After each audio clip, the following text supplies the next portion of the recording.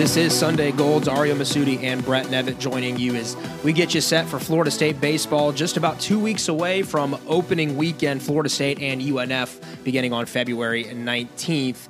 And Brett, the Seminoles, they came out their first week of practice. I know you were really excited to get back to Hauser, and they let us into a couple of scrimmages. I know that you definitely went to more than I did, and were actually able to do some really cool practice reports for Tomahawk Nation. And if you want to check out Brett's work, make sure you go to Tomahawk Nation and see those practice reports, because those include videos, not only just a written breakdown, but so much analysis. You do the best job by far on the beat of covering it, and we appreciate having you here as a co-host on this podcast. But Brett, just before we talk about the team, what was it like for you to walk through the gates at Hauser?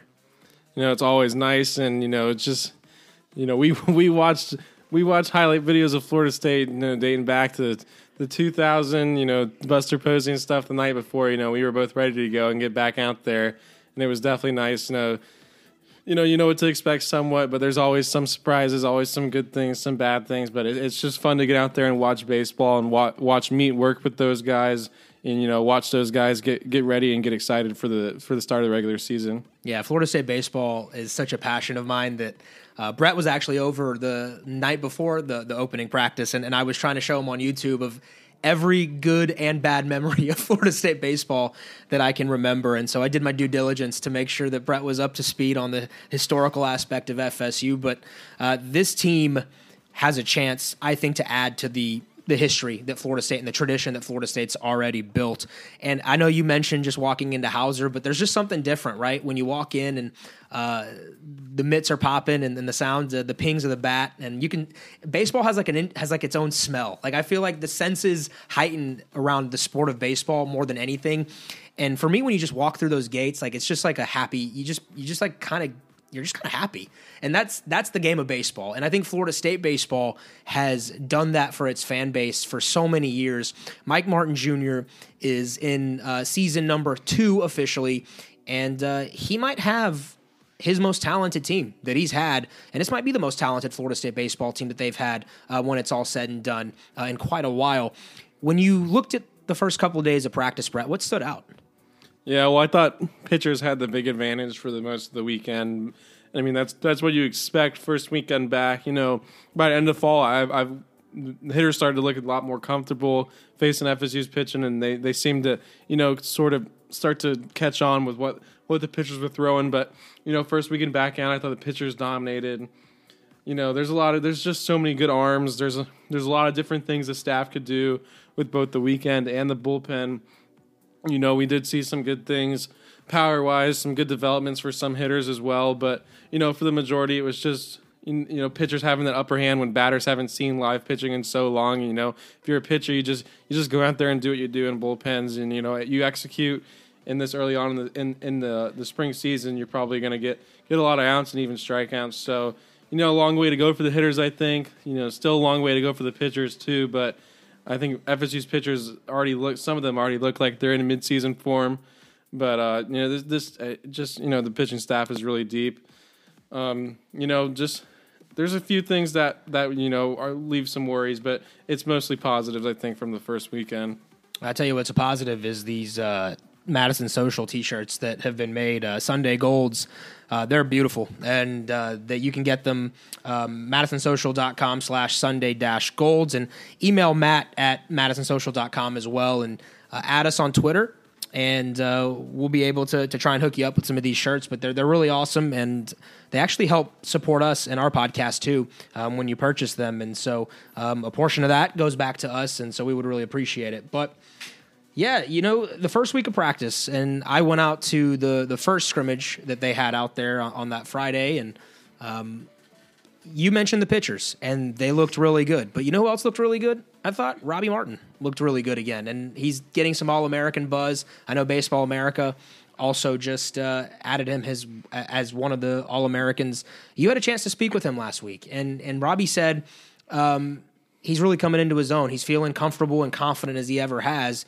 But then he also mentioned the pitchers himself. He said they're really hard to go against, and he named Bryce Hubbard as the toughest bat that he's gone. What do you expect from Bryce this year? Yeah, I think Bryce is definitely deep in that mix for the weekend spot. A lot of these guys are still building their arms up a bit. Velocity wise, I think that's, Bryce is in that group of guys. He was 88-90 with his fastball, but, I think he'll be a little harder than that in the spring. The curveball is always going to be his out pitch. It's a big breaker, can keep both righties and lefties off balance. It was good to see him work in the lower half of the zone. And, he was one of my biggest takeaways from Meat's opening press conference that Friday was, I asked about Bryce, and I just asked him, how good can Bryce be when he's on? And, he just said, there's big things coming. He mentioned that Jimmy Bellinger moved him to the other side of the mound because most of his misses have always been up and to his arm side, and now he's on that other side of the mound, so he can sort of get farther out in his release and get the ball down. And when he's down in the zone, he's really good. So, because he can use that breaking ball more so down in the zone rather than having to leave it up, coming off the fastball up in the zone. So, when Bryce is on, he can be really dominant. We saw that in the summer, in the Florida Collegiate Summer League. I think he's in that mix for Saturday for sure. There's a lot of good things about Bryce, but the one thing you want to see the most is consistency. And I think we saw that, and now I think in his next outing we hope to see a little more velocity and a little more execution with the curveball. But he's a first round type of talent when he gets it going. Yeah, I thought it was interesting because you mentioned the summer league, the Florida Collegiate Summer League, and Messick won the Cy Young Award for that summer. But you looked at Hubbard's stats, and Bryce was right there. I mean, it could have been either of them who took away that award. And so Florida State can get that kind of production from those two going into this season when it counts. I think you'll be in really good shape. Now, when I was reading some of your breakdowns from your practice breakdowns, one name that jumped out at me was Brandon Walker, and that's a local kid who pitched at North Florida Christian NFC and has always kind of been highly regarded since he was 14 years old. A lot of people in Tallahassee have had buzz around Brandon Walker, and it's taken a little bit of time for him to kind of take that talent right to the D1 level and be effective. But Brett, you had him at 93 to 95 miles an hour with his fastball. If he's pitching at that level, I mean, what does he add to this Florida State pitching staff? Yeah, it's been a little bit up and down for B-Walk, I think, since he got here, where, last fall he had the velo where we saw him up to 96, I believe, at one point. He was throwing really hard, but he wasn't commanding much of his stuff, and then in the spring he got changed a little bit of his off speed, and I still think he was trying to work and get used to his new off speed. This fall he looked much better pitchability wise, but his velo was down. Sometimes we saw him at 88 to 90, but then on Saturday I was kind of just blown away, and he was really like the only guy that was up in velocity, and he was up in a big way. And at the same time, he was landing hammer curveballs over and over.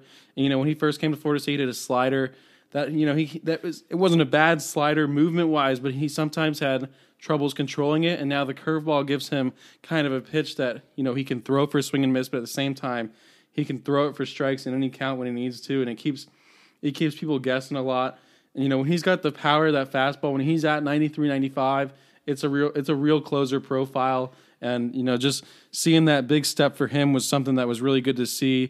And, I think it's something that Jimmy Bellinger will be extremely happy about. Yeah, and this Florida State pitching staff, I think, is going to be as deep as they've had in quite a while. And there'll be a lot of guys who are competing for starting spots in the rotation. There'll be guys who are competing for bullpen roles and maybe a back end of the bullpen role. So maybe Brandon Walker finds himself in a competition there at the back end of the bullpen, finding some time. So I think that kind of parlays us into position battles. There are a couple. Meat did say that in his opening press conference that only Matt Nelson has locked down a position. Now we know that's probably some coach speak, right? Like the entire outfield, we feel pretty comfortable will be what you expected. Cabell, Albert, Martin.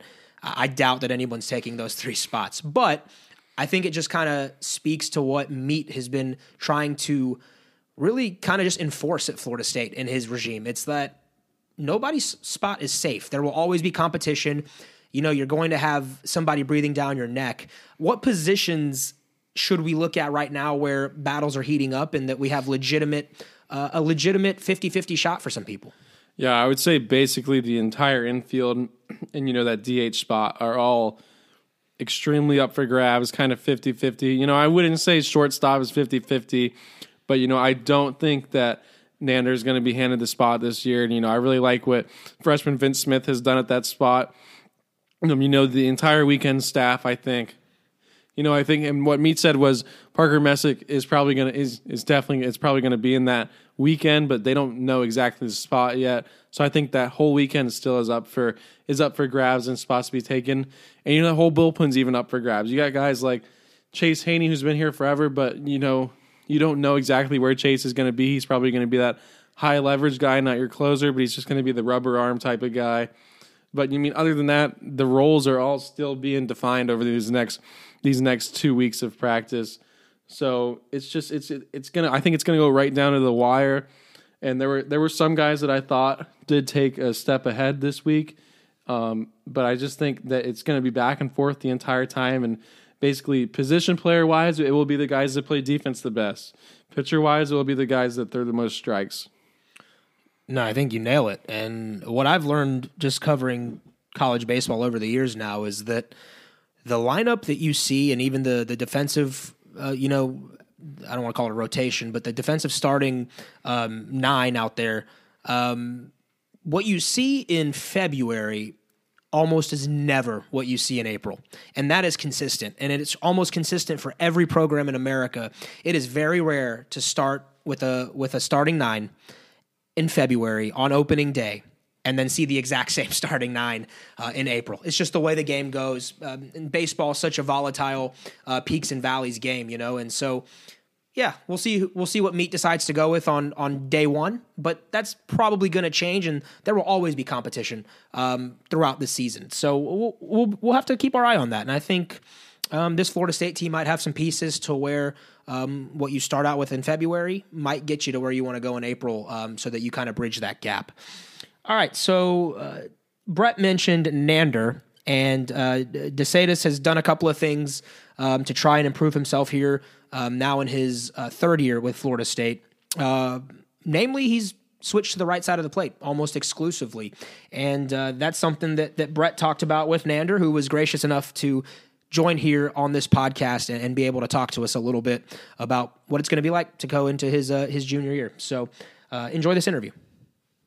I guess first off, Nander, how good was it to get back on the field this week with the full team? I know you guys had some individuals before earlier this month, but just getting back with the full team and going through some live ABs and a full scrimmage. How fun was that this weekend? It was good, especially after a long break. We kind of went home for the fall a little bit earlier than usual due to the whole COVID-19 pandemic, and it's always good to be back, especially with your teammates. Get to be around them and, be together again. It's always fun. And, of course, playing baseball again is always, the best feeling ever. You can't wait to get back on the field, especially in the springtime. Going through my third year is, really exciting. Just to, be doing what I love. So, it was great. The team looked really good. Everybody looked energetic. Everybody looked like, just trying to win, which is the most important part. You guys got off to somewhat of a slow start last year, and also for yourself, I guess, when it seemed to start to click for you guys late in the season and for yourself, I guess just how disappointing was it, when you guys started to turn things around, and then as soon as it was good baseball, you just felt like, well, now we're going home. Yeah, of course, it was very disappointing. I mean, it hit everybody kind of like a rock. It was out of nowhere, just everything kind of went down, especially, like you said, we're starting to, find and play our best baseball yet, even though we had pretty close games early in the season against Texas Tech. And, we show our potential against Florida. And, you hurt, especially for, like, older guys at the moment and seniors and stuff like that. It really hurt. But, now we kind of look back at it and be like, that was just the beginning. That was just the start of something special. So I think this team, this crew has a lot of talent, and we can build something really special here in Tallahassee. You look back at last year and kind of just think of it as, it's a short season and just wipe the stats off. It's just lessons learned and just take away, I guess, the good things from the season and try to forget the bad. Oh, for sure. I mean, I mean, of course, you just want to learn from your mistakes and the things you did wrong. I mean, you're going to always got to look back at and those things because that's what makes you grow as a player, as a person. All those ups and downs and all the struggles are only going to make you stronger. So, I strongly believe of whatever happened last year, it's done, it's the past, and we just got to focus on what's ahead. I'm really, really excited for the future. Make some trusted decisions in my baseball career, especially like right now. Try to change a couple of things and just try to, be able to, provide more for my team, produce more for my team, and just be there for them to help them win. Obviously, there's not many positives of the pandemic and having the season canceled, but, you did get to go home to Panama. And I guess, what were the positives of that? I guess was it kind of a mental reset for you? And I guess when was the last time you were at home in Panama for that long? But basically just said it, you hit it right on the screw. It was a mental reset for sure. But before that, I went home for Christmas break. No, actually, I didn't go home for Christmas break. But before that, I think the last time I was home was early August of 2019. That was the last time I was home. And then I went home, of course, for the pandemic. But, yeah, when I went home, it was kind of more of a mental reset, trying to get with my family, just kind of, reset and just think about things and, analyze my game, analyze myself, where am I like as a person, where am I as a baseball player. And, you had a lot of free time. I read a lot of books, watch a lot of, listen to a lot of podcasts and ebooks and stuff like that about the mental side of the game of baseball and, trying to get that knowledge that everybody needs. And I think it was great. It was a great, time to just analyze those things. And I think, that part of the game kind of gets forgotten a little bit. People don't really put a lot of focus on it. But in my opinion, I think that's what separates the good players from the great players. That will of always trying to get better, that will of no matter what happens, I'm going to work harder than everybody else. And I'm going to, show everybody that I want to be here and I want to, be better. So it was a great time, especially being with my family, even though the pandemic was, pretty bad down there. But, just kind of make the best out of it every time you get the chance to, especially to spend time with my family, who doesn't come very often. But yeah, it was a good time. You've been in some big moments at FSU between, your sac fly against Arkansas, you've had a sac fly against Florida last year, your homer at Florida, I guess. Do you enjoy the big moment? And I guess what's been your favorite moment so far at FSU? I mean, of course, you got to enjoy those big moments. I mean, those don't come around very often. But, yeah, I like them. And I think my favorite one probably be the sac fly in Arkansas. I mean, it's just the atmosphere. There's 30,000 people. And you just, 11 walks up to you and kind of just tells you, like, don't worry about it. Like, you got this. It's kind of like really boosts our confidence, And, you're trying to go out there and do your job for the team. It's probably the most important thing. It's probably the only thing I was thinking about when that happened. Just try to get the run in no matter what. Try to, help the team win. And, it happened. And honestly, I think that's probably the best sac fly I ever hit in my life till today. Hopefully some more of those come along. But it was a fun time. Those memories, especially in my freshman year. It was a great year and for the team and for Florida State baseball. What we were able to do that year was pretty special. And, I have no doubt in my mind we can do that this year again. You've switched to just short and second and back a couple times now at Florida State. I guess, how has playing second base affected you mentally at shortstop where, at second, you have some more time, you can take your time more and slow down a bit? Do you just feel like that's kind of changed your mentality at shortstop a bit as well?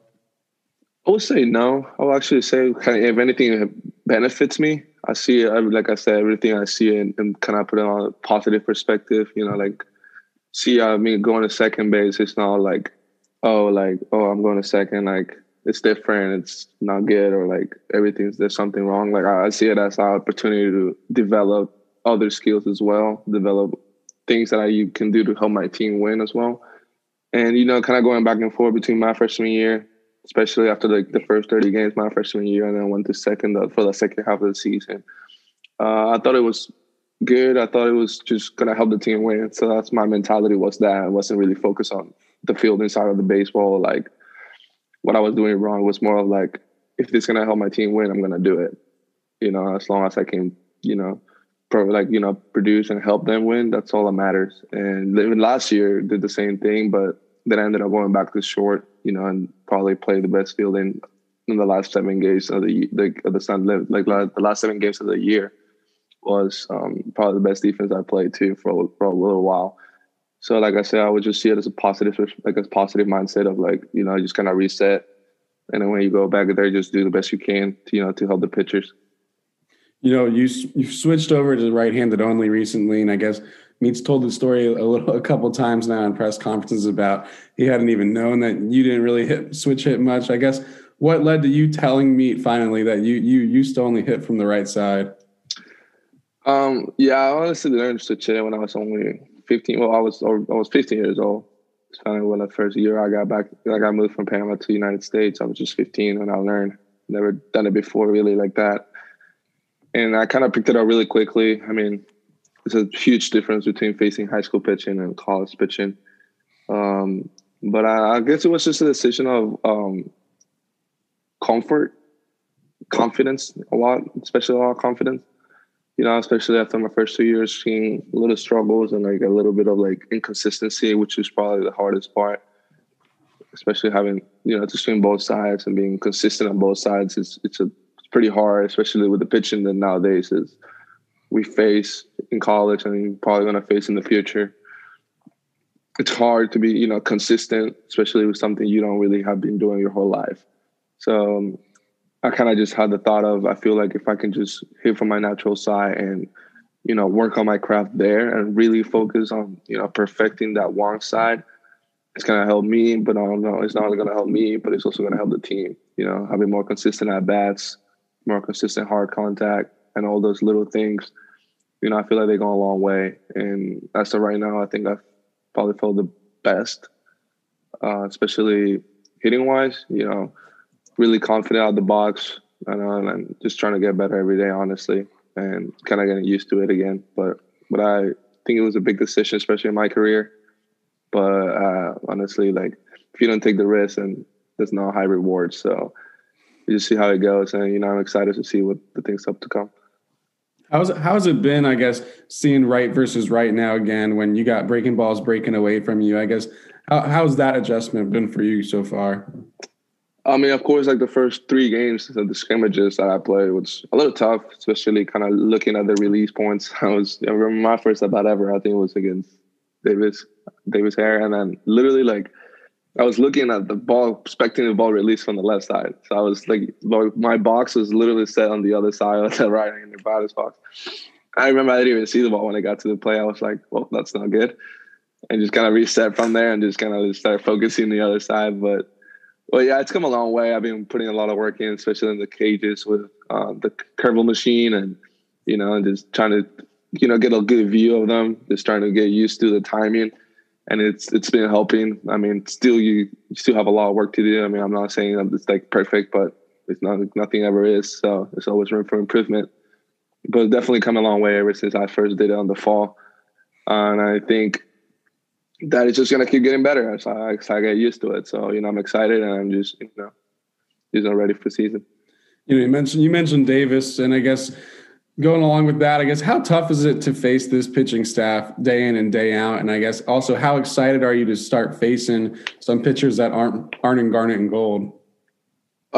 This pitching staff is probably by far the best being faced, like I've faced in 3 years, from the freshmen to the seniors to whoever. They're all really talented, really, really crafty. They know how to pitch, and they're not afraid to challenge you. I think that's what separates them from everybody else. That's why I think we probably have one of the best pitching staff in the nation. These kids are ready to throw the ball no matter who's on the batter's box. They're not afraid. They don't back down. And it's, of course, it's tough to face them every day. But if anything, I think it helps us as hitters, to face that quality pitching often. Whenever we go somewhere else, we got that little advantage of facing, probably, like I said, one of the best pitching staffs in the nation every day. So, of course, you see it as a positive, and, you just got to be ready to hit. I mean, of course, we don't want to be the hitters. The hitters, all of us don't want to back down with them. Yeah, like every day, maybe like they get praised more, like, oh, yeah, the pitching staff is really good, but we know we can hit too. So we're going to show them every day, giving a good battle every day to go out there, not easy outs for them. Meat was the one that recruited you a while back, and I guess he's your hitting coach freshman year, and then he transitions over to head coach last year. I guess what have you liked about having Meat as your head coach, and I guess what's been the biggest difference between him and 11 so far? I would say I like him a lot. He really cares about his players. He wants to make you better. He wants to challenge you, which is what all the great coaches do. And I really think him and 11 are really similar. I mean, they've been together coaching for the longest time, but I think they both have their different approaches towards the game. They both agree. I mean, they both try to win, which is honestly at the end of the day the most important part of the baseball. And just having him here, especially he recruited me, and then now I got to campus and just showing that care for me and like trying to make me better. He's always always good and trying to make everybody better. But yeah, it's great. I mean, he hasn't changed anything from being assistant coach and the head coach. I think he's kept everything the same, just trying to, like I said, help everybody around him. So it's always really good. What do you think has been like your biggest personal strides from last year to now, and just how much better do you feel as both a player and a person? Like I mentioned, especially like doing the whole quarantine thing, just kind of grew a lot as a person.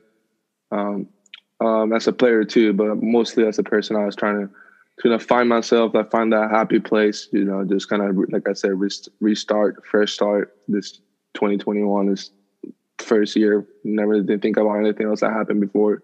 Just kind of go up to the business and just focus on ahead, not really looking back at what things are going. But I definitely think I made big strides in the mental side of the game. I think of course, your freshman year, you kind of come in to not really prepared to play 65 games a year. You're not really prepared to be facing the best pitchers every Friday, every Saturday. And those things it's tiring, especially as a freshman, and you're like kind of get dragged and consumed by it. But you just gotta like I said, like get stronger mentally, physically, and go up from there. But probably the biggest thing, I think I grew up as a person, and like I said, I mean, it doesn't stop here. Just kind of keep learning something new every day, and keep getting better. Lastly, with when you guys bring back a whole starting lineup and, you have the talent of this pitching staff, just how confident are you in this team to get back to Omaha and, get over that last hump?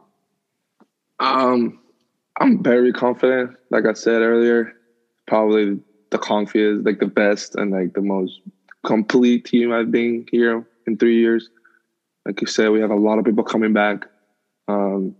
A lot of new pitching staff, a lot of old pitchers, people that have been here before. And I think that combination is really going to help us, combine that experience with that young talent to, really get us that over the hump. I think it's kind of time for us to, really show the world what Florida State baseball is made of. And I really have I really believe this year it's going to be the year that we finally get over that hump.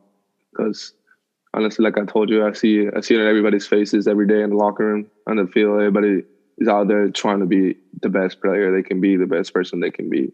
And I think that's what's going to separate us from the rest of the group. But yeah, really excited. I'm really looking forward to start playing baseball in about a week and a half or two. Appreciate Nander joining us. And Brett, Nander's going to be someone that Florida State's really going to count on. I think that's an X factor. And we'll preview a little bit more of the infield here in just a minute. But before we do that, positives from the first week of practice. I know you've touched on it just a little bit, but were there some individual performances that you were impressed with? Yeah, so Matthew Nelson behind the plate was as good as it gets as a catcher can be defensively. In a 2-day showing. I mean, I think he threw out about 6 of 8 attempted steals.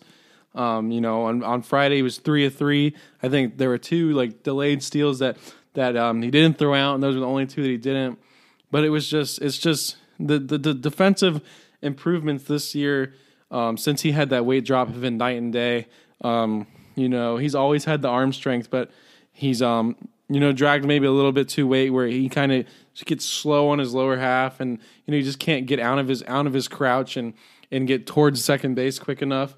I also thought he put together some quality at bats that maybe didn't lead to a bunch of hits or a bunch of production. But if Nelly's in that 2 spot again, all you want out of him is quality at bats and get on base in front of that 3, 4, 5 and let them see pitches and stuff like that. You talked about Robbie a little bit earlier. Robbie had a really nice weekend. 3 hits, 200 plus exit velocity, 1 pull side homer, 370 feet, 106 off the bat. You know, we've talked about it a little bit, but if Robbie starts getting his bat out and he, if you take an opposite field line drive double or an opposite field line drive single, and you catch that ball out like a millisecond earlier, you're thinking about, you getting more launch angle and you're pulling to the pull side where the fence is there and it's much easier to get a ball out of the field. So, that's what we saw him do, and he lofted that ball. It was a towering fly ball that went out for a homer. So that was really good to see. A bunch of the people that are in battle for first base had nice weekends at the plate. Garrett Mathis had 99 exit velocity double. Dylan Simmons had a single. It's just there's a big battle going on right there. And then I think 2 guys that took big steps forward in consistency and guys that have power and guys that we know have super high ceilings were Carson Montgomery and Hunter Purdue. I thought Carson Montgomery looked the most polished he ever has at Florida State on Saturday. It was really fun to watch. Struck out 5 of 9 batters he faced, only gave up 1 hit. He was 93, 95 with the fastball for 2 innings, 4 pitches for strikes, changeup, slider, cutter, all strikes. Slider is a dominant pitch. When he gets on top of it, when he gets it down and away, it's going to give right-handed hitters a ton of trouble. The changeup continues to make strides. We saw him. Made Tyler Martin look silly one time with a changeup. He was executing over and over again with that pitch. The fastball still has that arm side run, and when he runs it in on right-handers' hands, it's almost impossible to get your bat head in front of it. And I thought that was the most he's ever looked like a starter. I came away thinking, Carson just made a statement, and he really just took a big step forward in the starter competition. Hunter Purdue my concern coming out of the fall was, his feel for the fastball and command of the fastball coming off Tommy John. But he threw 9 fastballs on Saturday, all for strikes. 92, 94, not as powerful as usual, but it's still powerful. 2,300, 2,400 spin rates. Hammer curveball at 79 to 81, using it over and over again for strikes. Spin rates up to 2,800s. It's a really dominant pitch. So when Purdue's in the zone, when he's commanding his fastball, he's going to be nearly unhittable to hit in college. And I don't know if he'll be in the starter competition coming out at the start of the year. Coming off Tommy John, I don't know if the Pitt coaching staff wants to push him that quick back into a bunch of innings. But either way, I think he'll have a big role on this team. And at worst, he's a dominant back-end guy for your bullpen. Yeah, I think, the pitching, like we've mentioned numerous times throughout these episodes, is supposed to be a strength for Florida State. And I think that might be one of the priorities for me on what I'm looking for opening weekend is how dominant are they? You get UNF, who has been, historically, they've had some solid clubs. And, if Florida State comes out and pitches at a high level for 3 games, I think you feel really good that it pretty much confirms what you thought they could be. So the pitching staff, important, as always. We'll do the pitching preview next weekend and into next week as we get set for opening weekend. But you're only as good as the infield behind you, right? As a pitcher, at times, we've seen it in the past. Like there are really good pitchers who don't put together great stat lines because the defense behind them just kind of lets them down. So that's one of the question marks for this Florida State team. And you and I have not been shy about stating it, is that if Florida State wants to get to where they want to go, and that's not just to make Omaha, because they can do that, I think, with below average defense. They've done it in the past. They've found ways to win. But to win in Omaha and to do the one thing that you've never done as a program, and that's win a national title, you're going to have to play defense at a slightly higher level. Meats acknowledged it. Meat has also not been shy about saying, we know that we need to get better in this area. Brett, this group has a chance to, I think, be a decent fielding team, but they are locked in some position battles, and let's go through some of those. Catcher, Matt Nelson locks it down. You've alluded to it a little bit that defensively he's getting better and better. I know that was a question mark for him at one point, could he be able to be that every day. that every day, yeah. and to play defense, right, at a high level, and to consistently do it. Can you block balls? Can you frame pitches? Can you call a game and kind of control the pitchers on the mound, because you are essentially the quarterback of the team. They go as you go when you're the catcher. He's gotten better at that, I thought, over his first couple of years. And this season, he really locked in. Like this offseason, he committed to changing his body. He committed to getting stronger. He committed to becoming a better hitter, to becoming a better blocker. All of the stuff that we just mentioned, Matt Nelson really locked it in. And from what I've heard around the program and those who know him, he is extremely focused on baseball right now. This is something that he wants, is to not only have a successful season, but he also wants to get drafted. And he knows that his future in professional baseball was dependent on him taking a couple of steps forward. Those videos that you have put out have shown a guy, at least defensively, that looks like he could challenge for the best catcher in the ACC. Like, I know there are some really talented players across this league, but if Matt Nelson performs to that level, you've got a guy who could earn first team All ACC at catcher. What do we expect from him here in his third season? Yeah, well, first of all, I'll give Del Castillo from Miami I'll give him the best catcher in the ACC to start. But Nelly, I'll give you the chance to prove me wrong. But that's a challenge. Is that a challenge, Brett Nevitt? Sure, go ahead. It's a challenge. But Nelly's a guy that you don't have to ever worry about. He's a guy that's going to bring it every day. And that was one of the things I came away thinking this weekend, where it's a Saturday morning, you're a college student, you got other things on your mind, maybe you want to go out, maybe you want to do other things. But, Nelly's out there, he's screaming as he's catching balls. He's screaming like hell yeah as he catches a ball. Even Meat said to him at one point, I love the enthusiasm, Nelly. And, he kind of gets the rest of those guys going. He really is the guy that's in command of the whole pitching staff. I think he makes those guys go. Those guys like throwing to him. He knows what guys he needs to get going. He knows what guys, he can settle back on a little bit. I just think he's going to have a breakout year at the plate too. I just think he's going to have just a season that a lot of people will remember as him being the guy that, made this team kind of go, where he might not have the best numbers, but he's going to be the guy that, he keeps this pitching staff going when they need to go. He keeps the hitters going when they need to go.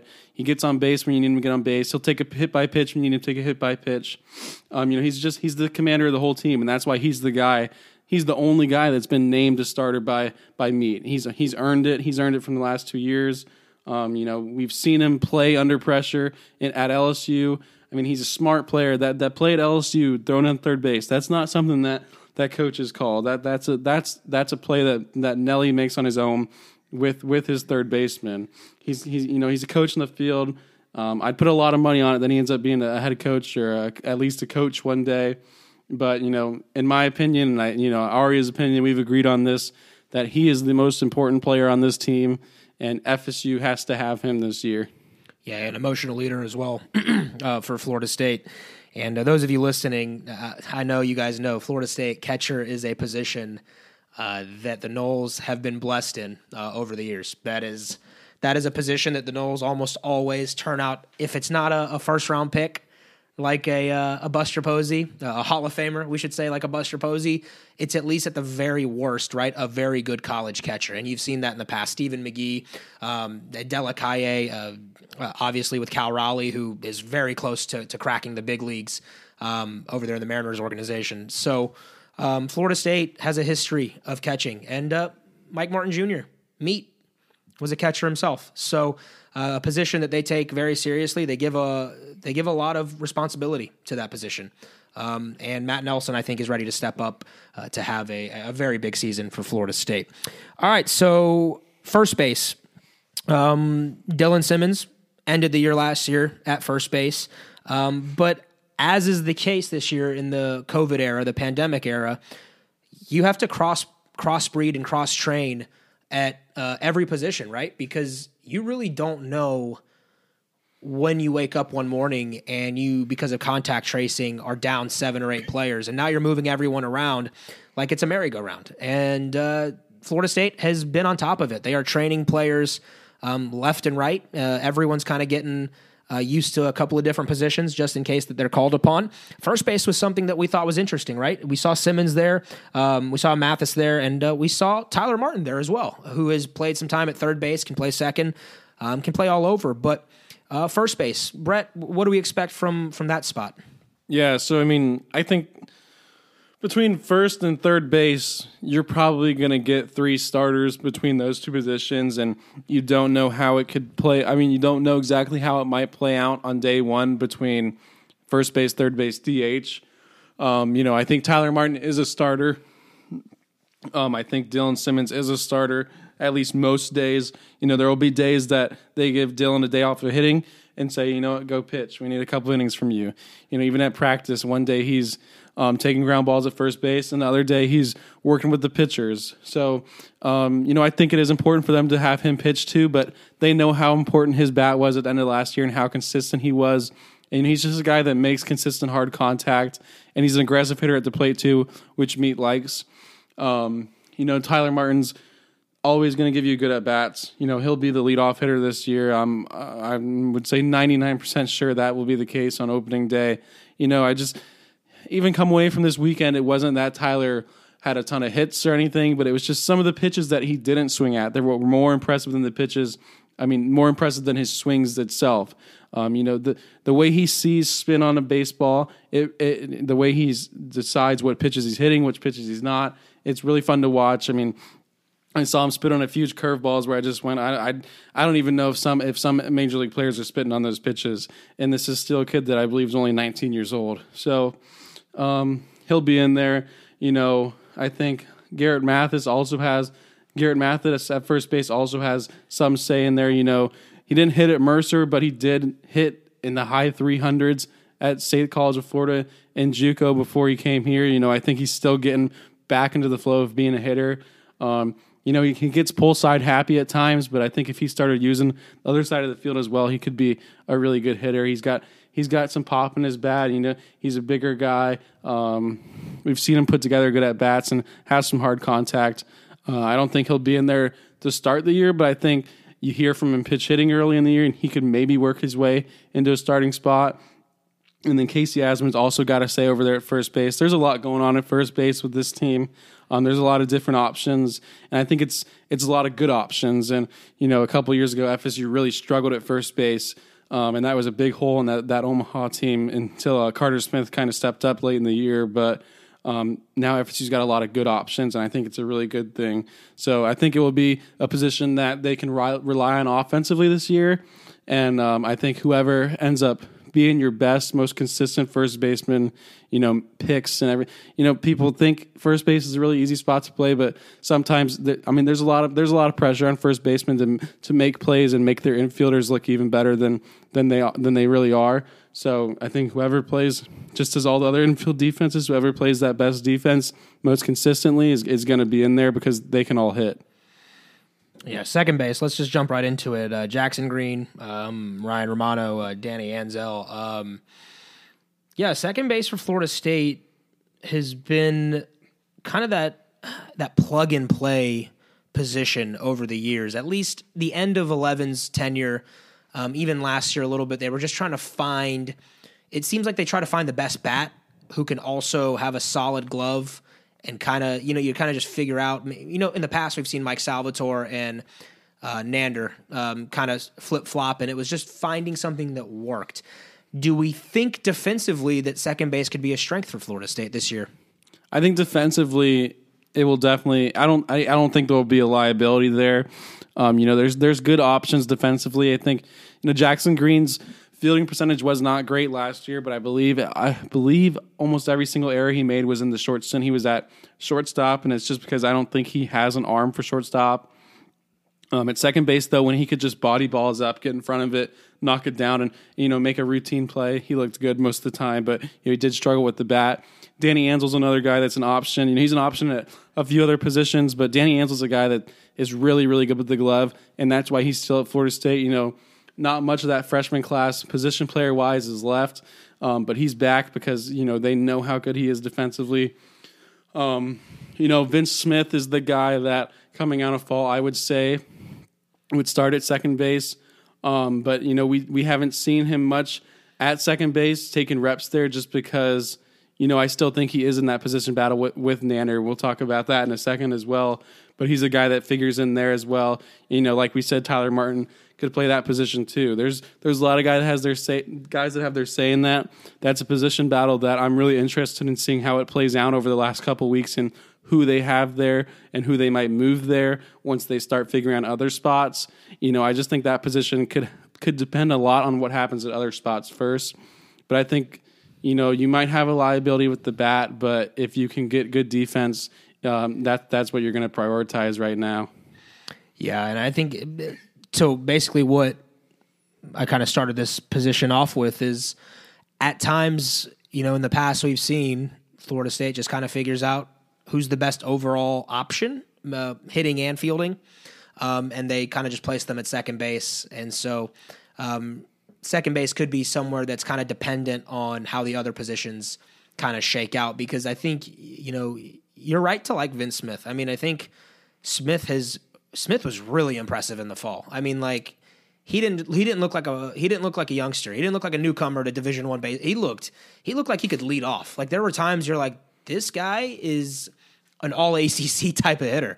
And so if he continues to hit like that, I mean, look, Mike Martin Jr. and Mike Metcalf and the rest of the staff, they're no dummies, right? Like they're going to find a way to get that kid at bats. And if that means moving him in the lineup and finding a way to get him in the lineup, maybe second base is the area that you have to plug him in defensively. So keeping an eye on it. That's one of those positions that when we talk about different in February than it is in April, I think better than 50% chance that that's something that changes, that spot changes. And if Jackson Green gets the first chance there, he's gonna have to prove that he belongs there on an everyday basis. And so that's going to be a position battle, I think, that goes on even throughout the season. Third base, you got Logan Lacey, who ended the year there last year. Tyler Martin, we mentioned, can play there as well. And we saw him there a bunch last year. Carter Smith no longer on the team. And that was someone that we saw get extensive work at third base. And then you got Cooper Swanson, who is kind of played everywhere, right? Like he's been in the outfield. We've seen him in center. We've seen him in left. He's DH'd. He's played first. I mean, we've kind of seen Cooper as a utility guy for this Florida State team. Cooper, to me, I think it's almost like it's reliant on his bat. If the bat's going good, you got to have Cooper Swanson in the lineup because it's so projectable. He has probably one of the top 3 power bats in the line on the team. And when he's going good, like I said, we've seen in the past, he flashes like draftable potential. And you're like, if Cooper Swanson does this for like 2 weeks in a row, holy crap, like Florida State could be really good. So it seems like between him and Logan, Cooper's kind of the upside. Logan Lacey, more of that consistent, dependable. Yeah, because Logan played really well against UF and into that final week of the season before the shutdown. I actually kind of like what Florida State has at third base. Defensively, we'll see. Third base has actually never been kind to Florida State defensively, maybe like Sherman Johnson, and that was it. Lord knows Brizuela, Mendoza, et cetera, defensively have had some struggles there. So maybe. I actually thought Logan Lacey, Brett, was pretty solid defensively at third base. Like last year when Carter Smith and Tyler Martin and they were kind of having this little plug and play action and trying to just figure out who could play third base, especially after the Texas Tech series when Florida State kind of threw away a game, quite literally, from third base. Logan Lacey seemed to come in and kind of cool that oven off a little bit in a bad analogy. But that to me is going to be a position that I am actually very, very interested. Maybe out of all the positions, I think third base to me is the most intriguing. Yeah, I actually really, really like Logan Lacey defensively, and I like his bat as well.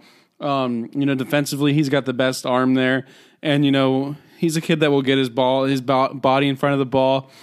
Sometimes I just think he's not as sure-handed with the glove as you'd like, but he's a guy that will just make sure that the ball's in front of him. And the arm is just there's so much like in the arm. He was a guy that at some points had TCC before he came to Florida State, could run his fastball into the high 90s. And, we saw his arm. His arm worked in right field last year too. And if you're in right field, you got to have a good arm. The bat, I like the approach of the plate. He's an aggressive hitter. He attacks fastballs early in counts. He's a smaller kid, but there is some juice in that bat. We saw him. I think he had a few doubles that weekend at Duke. I think he had 2 doubles the last game at Duke and a homer. He's not the flashiest player you're ever going to see. And he's definitely not the biggest guy you're ever going to see. But Logan Lacey's just a guy that, we saw last year when he was at third base that there was just a calmer sense of who you had down there, and you weren't worried about every single ball that was hit there. Cooper Swanson is definitely the upside. There's a reason Cooper Swanson's still at Florida State, and it's because he's got so much talent. Cooper can do a lot of things for you. He's a big guy, he's a powerful guy, but he's also a really fast guy. And you might not think that when you first look at him, but Cooper Swanson runs 60-yard dash times and is 6'5". He's a guy that will lay down bunts, he'll steal bases for you, and he'll give you that one swing, one run. He's just, it's just like when you think about if it clicked, it's kind of something that you dream on a little bit. But the defenses, there were a couple times this weekend when I thought that's really nice play by Cooper, and then there was a time where he kind of olays a ball, and it's just if it could be consistent, which we haven't seen yet. And I believe he came into Florida State as a shortstop. He's been worked at a lot of different places. It's just he has not found that consistency yet in the field. Over these next couple weeks, I think that's the position defensively I'll be paying attention to the most, along with shortstop, just because that left side of the defense, that left side of the infield is going to be the most important part of the field defensively for Florida State, especially with all the ground balls I think this pitching staff will create. And Tyler Martin, of course, is over there too. Talked about Tyler a little bit earlier. Tyler's, I think, the most sure-handed of the group, but Tyler probably has the weakest arm of the group. He had shoulder issues last year, and I think that's the worry there with him at third base. But if he's got the surest glove, and he just gives himself a chance, then I think that's who you roll with as well. So, obviously, like you said, it's really intriguing.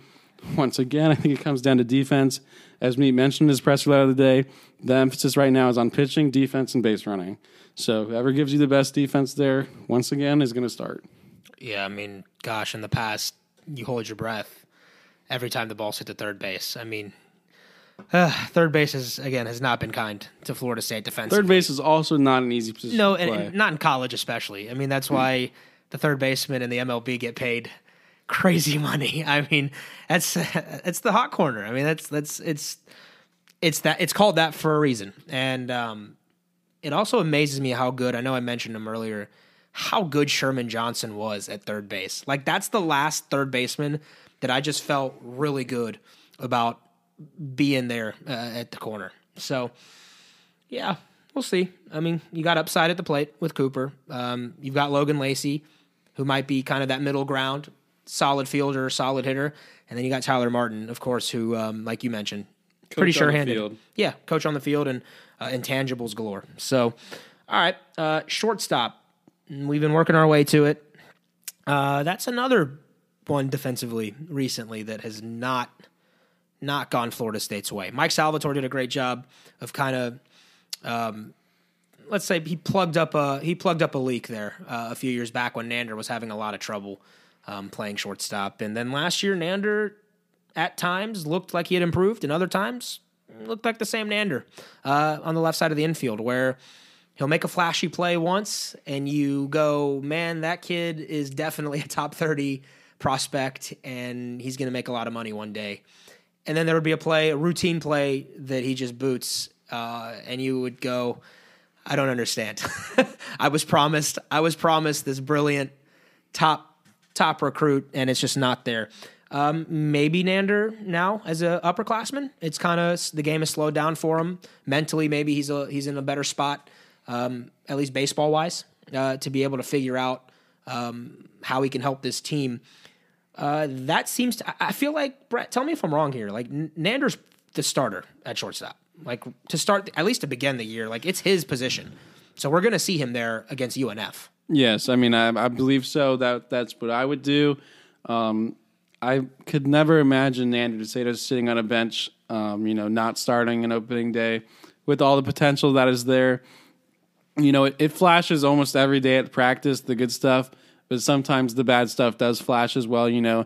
We saw on Friday he made an error on kind of what was a routine play, and I thought it was an uneven day for him defensively, but I thought on Saturday he looked really confident.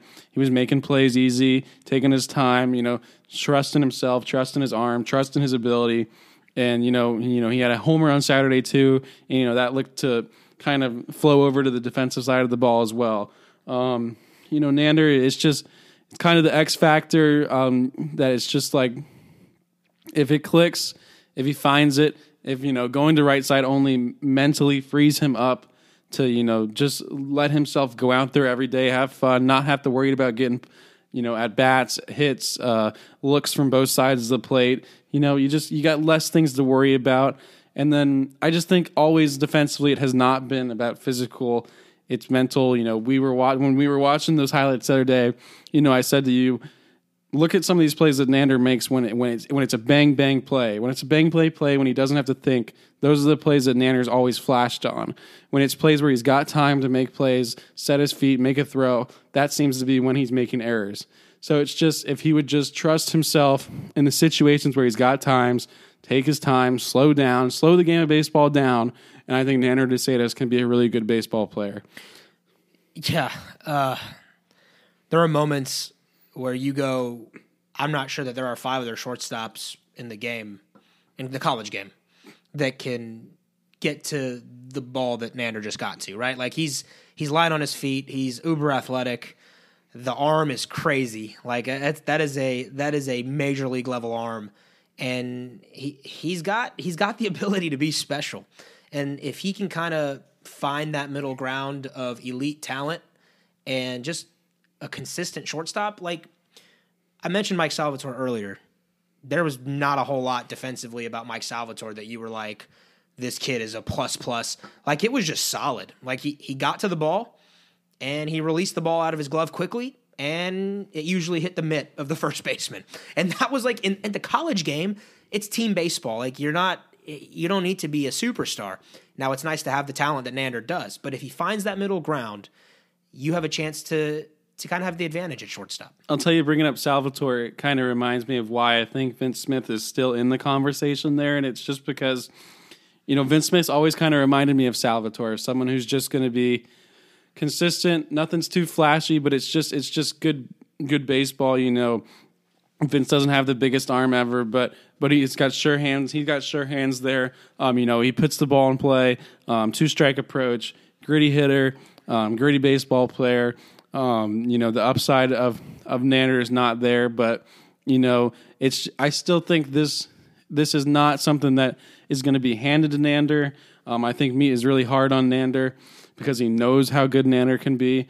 But I also just, like we talked about earlier, I don't see Nander ever being on a bench on an opening day of a college baseball season. So I will also mention Richie Morales, who is the other shortstop there. Richie's another freshman with Vince Smith. It's a kid that I really, really like the upside there. Big arm. He's not the biggest kid, but he's got some pop in the bat as well. Saw some hard contact from him late in fall. Starting to put together some other good at bats. That's a kid that I think could break out. Maybe not this year, but next year. And I think he's a kid that may redshirt and end up being a really good piece for Florida State in the future. Yeah, I think Florida State at shortstop has a chance. They have upside. There's a lot of upside there at that position. And to Nander's credit, and I'm not, we're not giving up on Nander by any means. Like Nander could end up being one of the best players on this team just through the talent alone. He has, to his credit, come through in some pretty big moments, like for Florida State. Like I remember there have been some big hits against the Gators in his career. Not just his freshman year, but last year he had a big sac fly to kind of give Florida State an insurance run. I remember an ACC tournament where he hit a home run in a pretty big spot. And I remember the postseason run on their way to Omaha where he had some big hits at Georgia against LSU. Like, there were some moments you're like, all right, Nando DeSatis is a difference maker. Arkansas, he had the sack fly, one run. He has one difference. RBI. He has difference making ability, and the hope for both of us, and we're just going to will it. Hopefully, we can will this positive energy to him. That his junior year is a special one, because we've seen it in college baseball in the past. That players, their junior year, just figure it out, and it's just because they've gotten so many at bats, they've gotten so many reps. And this could be the year for Nander to kind of put it all together. And we're rooting for it, no doubt about it. All right, Brett. I think that was a really good pod. Really good episode. As always, incredible stuff by you. Do you want to add anything else? Is there anything that you wanted to get off your chest in this one? Oh, man. Why are you putting the spotlight on me? Because I'm trying to wrap this baby up. I mean, this is something that I keep mentioning, keep bringing it up. But Florida State's veteran arms in that bullpen, those aren't the flashy guys. Those aren't the guys I'm going to mention every week. I didn't mention them in my notebook. I didn't mention them in the notes this week. Clayton Kwiatkowski, Jonas Gallardo, and Chase Laney are still really good. They're all good. They're all going to be difference makers this year. They're all going to get a ton of innings. I may not mention them a ton just because I hope if you listen to this, you know who those guys are, and you know those guys are dependable. But those guys are as valuable as anybody on this team. Yeah, definitely. And look, we're still a couple of weeks away from opening day. There's a lot left to be seen, and there are scores left to be settled. So we will see how Florida State progresses in the next couple of weeks. I do want to remind you that we are on Apple Pods. We're on Google Pods and Spotify. Please subscribe. And if you can give us 5 stars, the highest rating you can, leave us a comment, leave us a message. And let us know how we're doing. We made this for Florida State baseball fans, and Brett and I love talking Florida State baseball. So just let us know what you think, and if you enjoy it, please share it with your friends. And you can find us both on Twitter. You can find the Sunday Golds account on Twitter as well. Make sure you're following at Sunday Golds, capital S, capital G. And email us with some questions. SundayGoldsPod@gmail.com. We would love to hear from you guys in emails. Let us know if you got any questions, or on Twitter. Add us, and we'll try to answer your questions next week as well. All right, the best time of year almost upon us, Florida State baseball. It is just a couple of weeks away, and we appreciate your listenership as always. Until next time, Arya and Brett signing off, and hope you have a great rest of your week.